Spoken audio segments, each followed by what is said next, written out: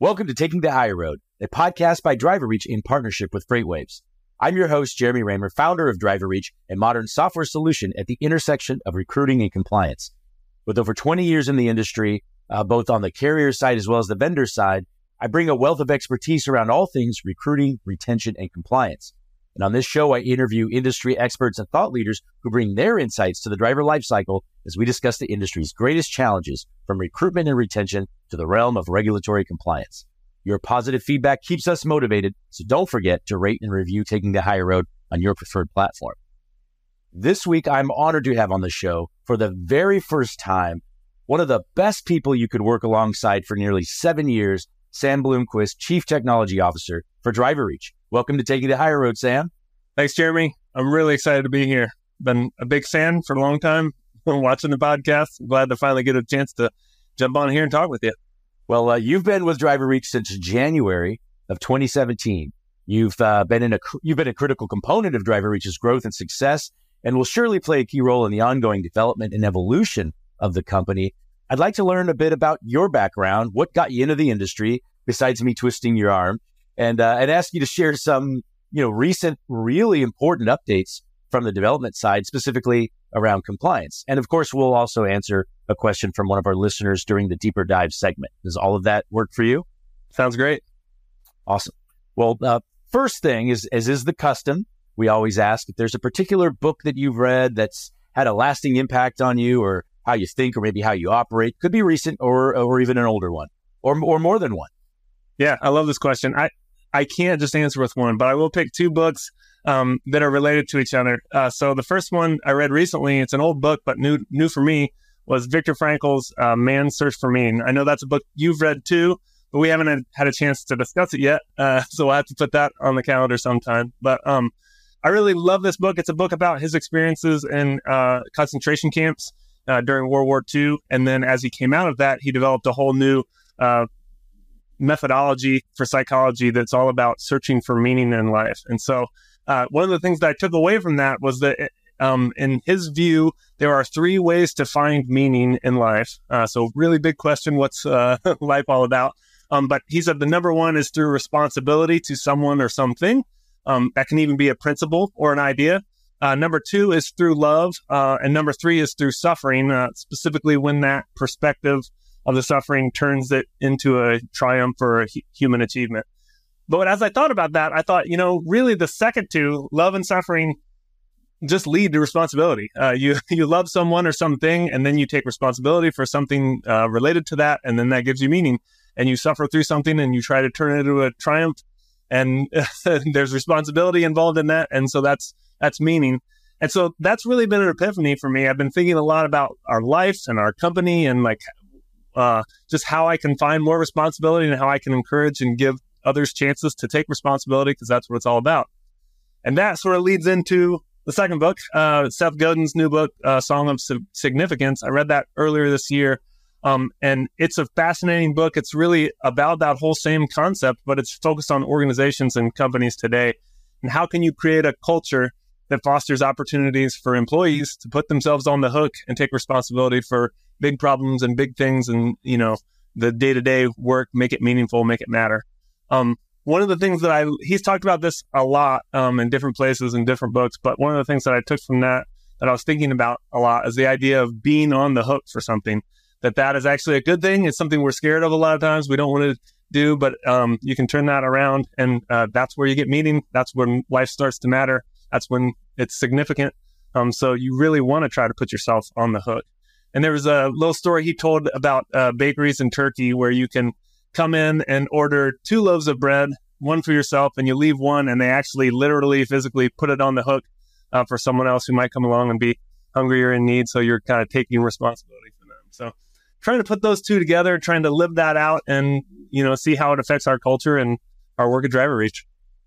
Well, that's really cool. And 2 books, The Man's Search for Meaning is definitely one that it's moving and it's deep, and it's probably one that I'll read more than once.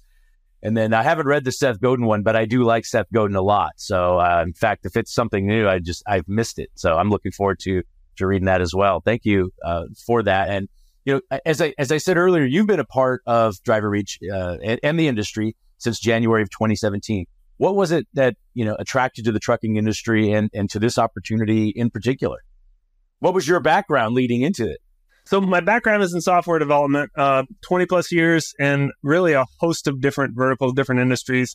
And there's 4 things that really made me excited about DriverReach and about the trucking industry in general. The first is probably the most obvious. I think, at least as you get later in your career, what really matters in a job is the people that you're going to work with. So I met you. We started having conversations. We started talking about what you were trying to do in the industry, what you thought the opportunity for technology was, and how we could work together and what kind of a team we could, pull together for that.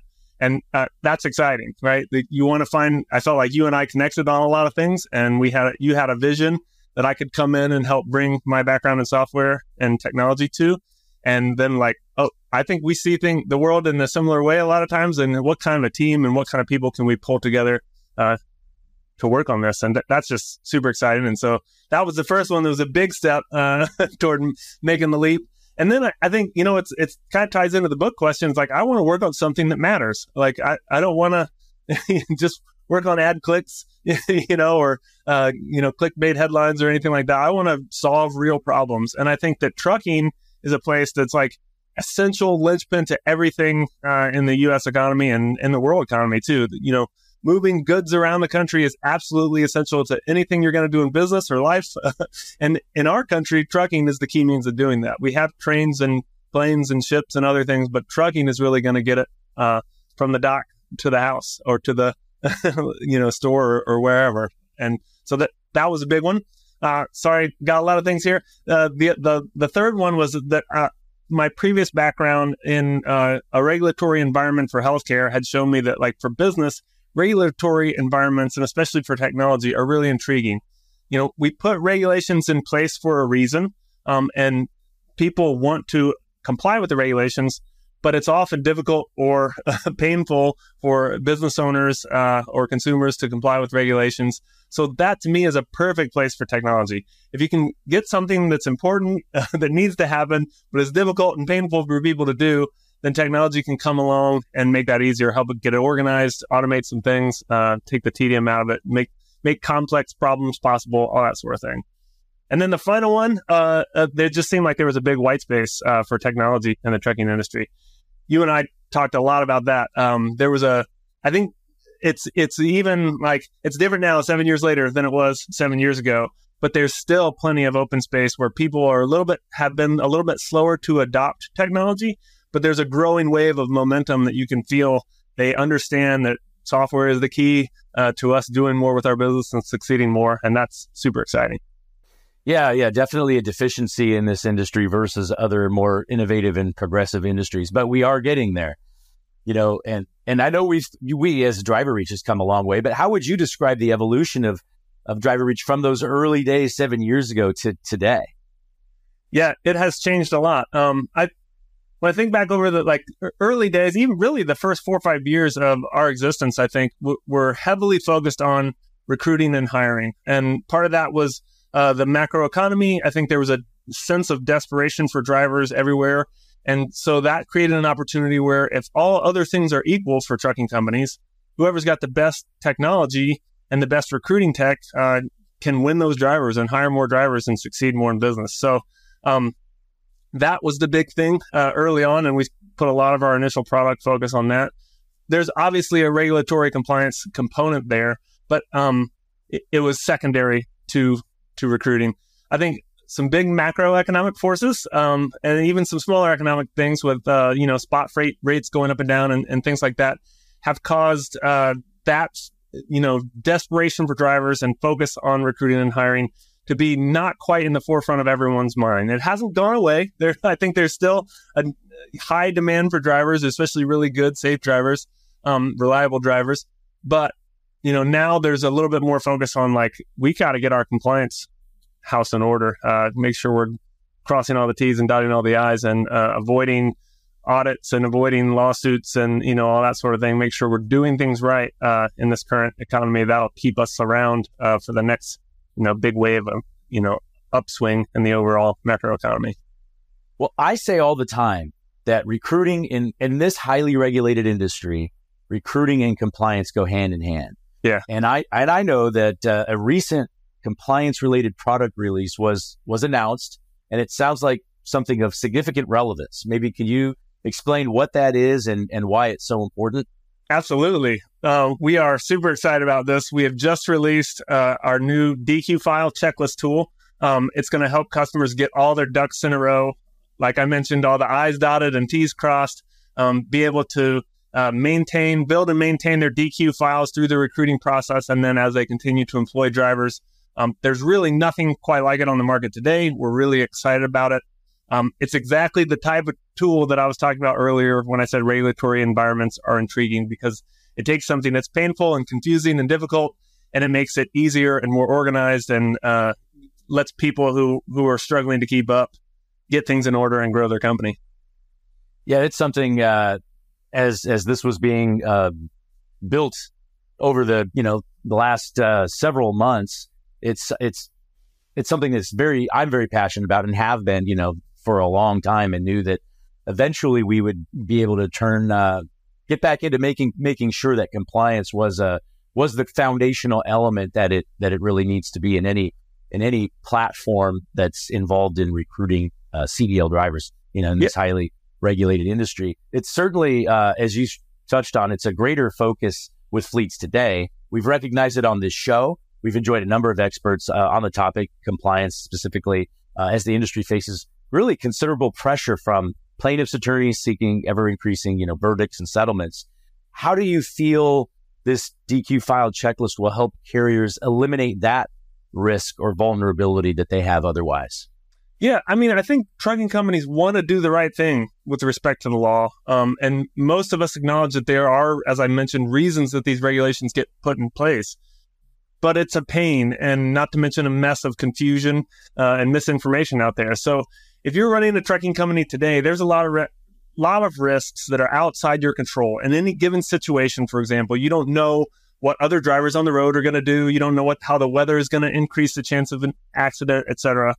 It's an unfortunate reality that accidents are going to happen to some company somewhere, and sometimes those accidents are going to involve tragic outcomes.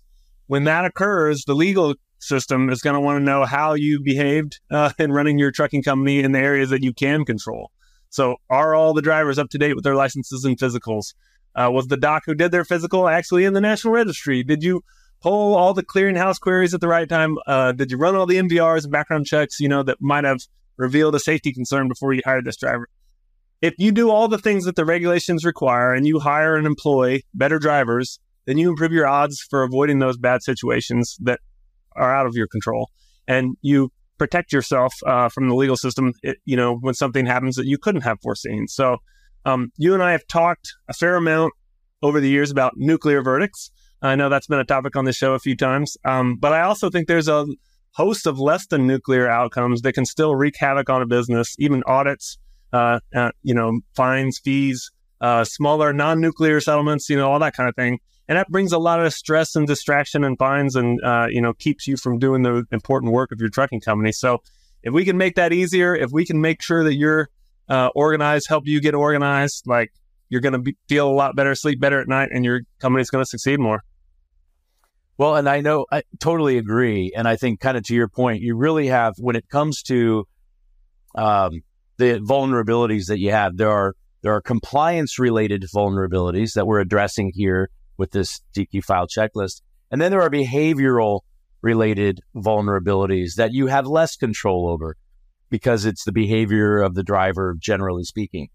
Not that you have no control, because you have some, and obviously properly vetting drivers through the process can help, and properly training and coaching through their tenure can help.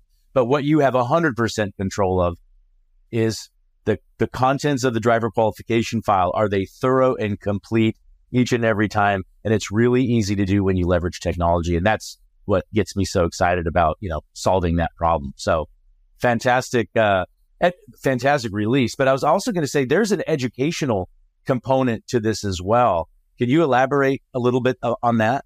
Certainly, be happy to.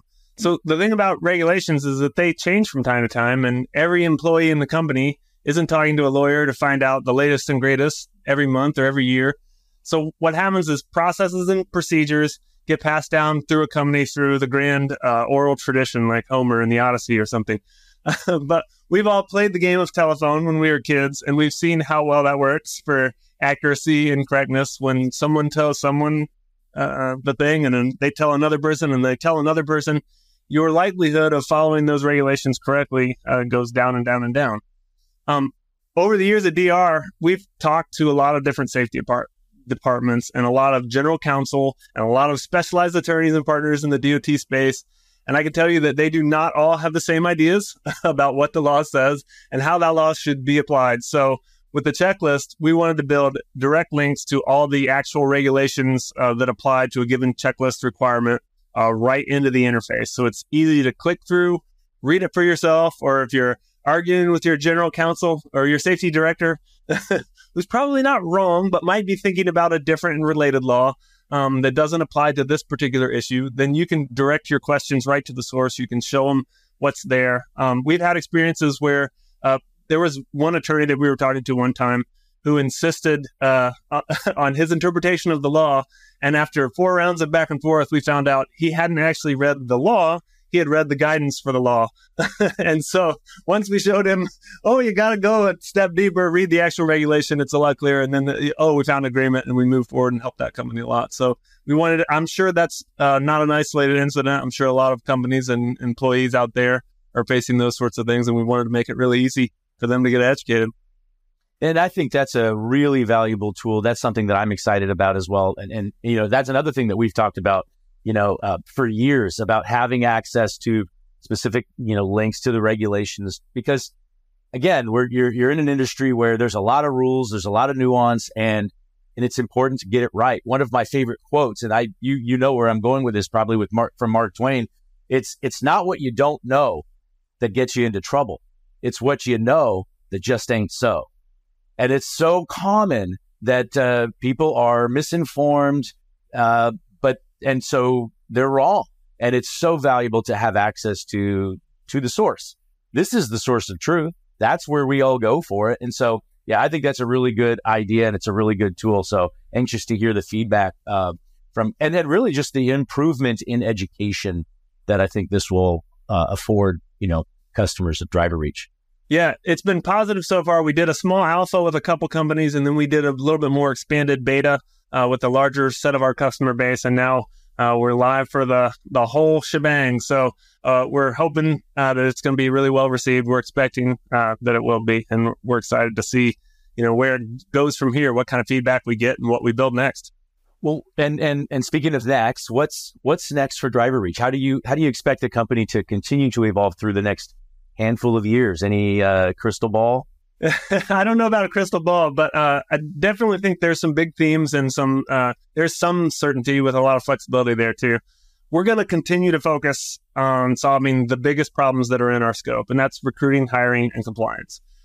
Innovate and iterate has been our mode from the beginning, and we're going to keep doing that sort of thing. So when we solve one class of problems in that space, it reveals another layer. And then we'll focus on that, and we learn about another issue, and we'll keep refining and smoothing and making our existing sort of core more powerful, more efficient, able to do more in a simple interface that everybody can understand and use more quickly, that kind of thing. If we do that, it's really hard for the competition to keep up with us because we just keep layering a little bit more, a little bit more, a little bit more, and it makes us an obvious choice for customers who want to level up. But beyond that, just in continuing to improve our core, I think reporting insights is one thing that I'm really excited about. I think there's a dearth in the industry of good reporting. So we're going to build intuitive reports and tools that create actionable aha moments for our customers and help them be more successful. I don't think anybody's really doing this very well with reports. You have reports that give you a lot of data, but they don't necessarily give you actionable insights. So we're starting to brainstorm there. We're thinking about 2024 of that being a big focus, and I'm excited to see what we're going to come up with. And then the other big theme that I know we're going to do more of is just building partnership ecosystems. So as you have said many times here on the show, we are a system of record for data and documents, and there's so much ongoing opportunity for innovation and improvement within our lane of recruiting, hiring, and compliance. But there's still tons of other related problems that are outside our core scope that companies need to solve, and they can work in concert with our solutions. So building out more of a partner ecosystem, more integrations in the safety risk management space, learning management systems, lead gen advertising, background checks, transportation management systems, retention tools, et cetera. I think we can work with all of these other companies and we can build an overall platform ecosystem that's just blows people's minds and lets small and medium-sized and large trucking companies do more than they could do without it. When we build relationship and leverage bigger and better ecosystems, it's going to make our customers more badass, and that's what I'm here for. Well, I love that. And as we all know, there's competition in this space, which is a good thing.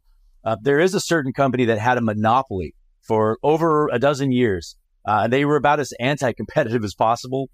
But it is encouraging that the industry, really, I think, benefits from having competitive options in the area of recruiting and compliance. So that's not really I guess it's not really a question. It's more of a comment. And I would expect that you'd probably agree with that it's better for everyone. It sharpens us. It makes for a better experience for both drivers and customers. Yeah, this is exactly what I'm talking about when I say building partnership ecosystems.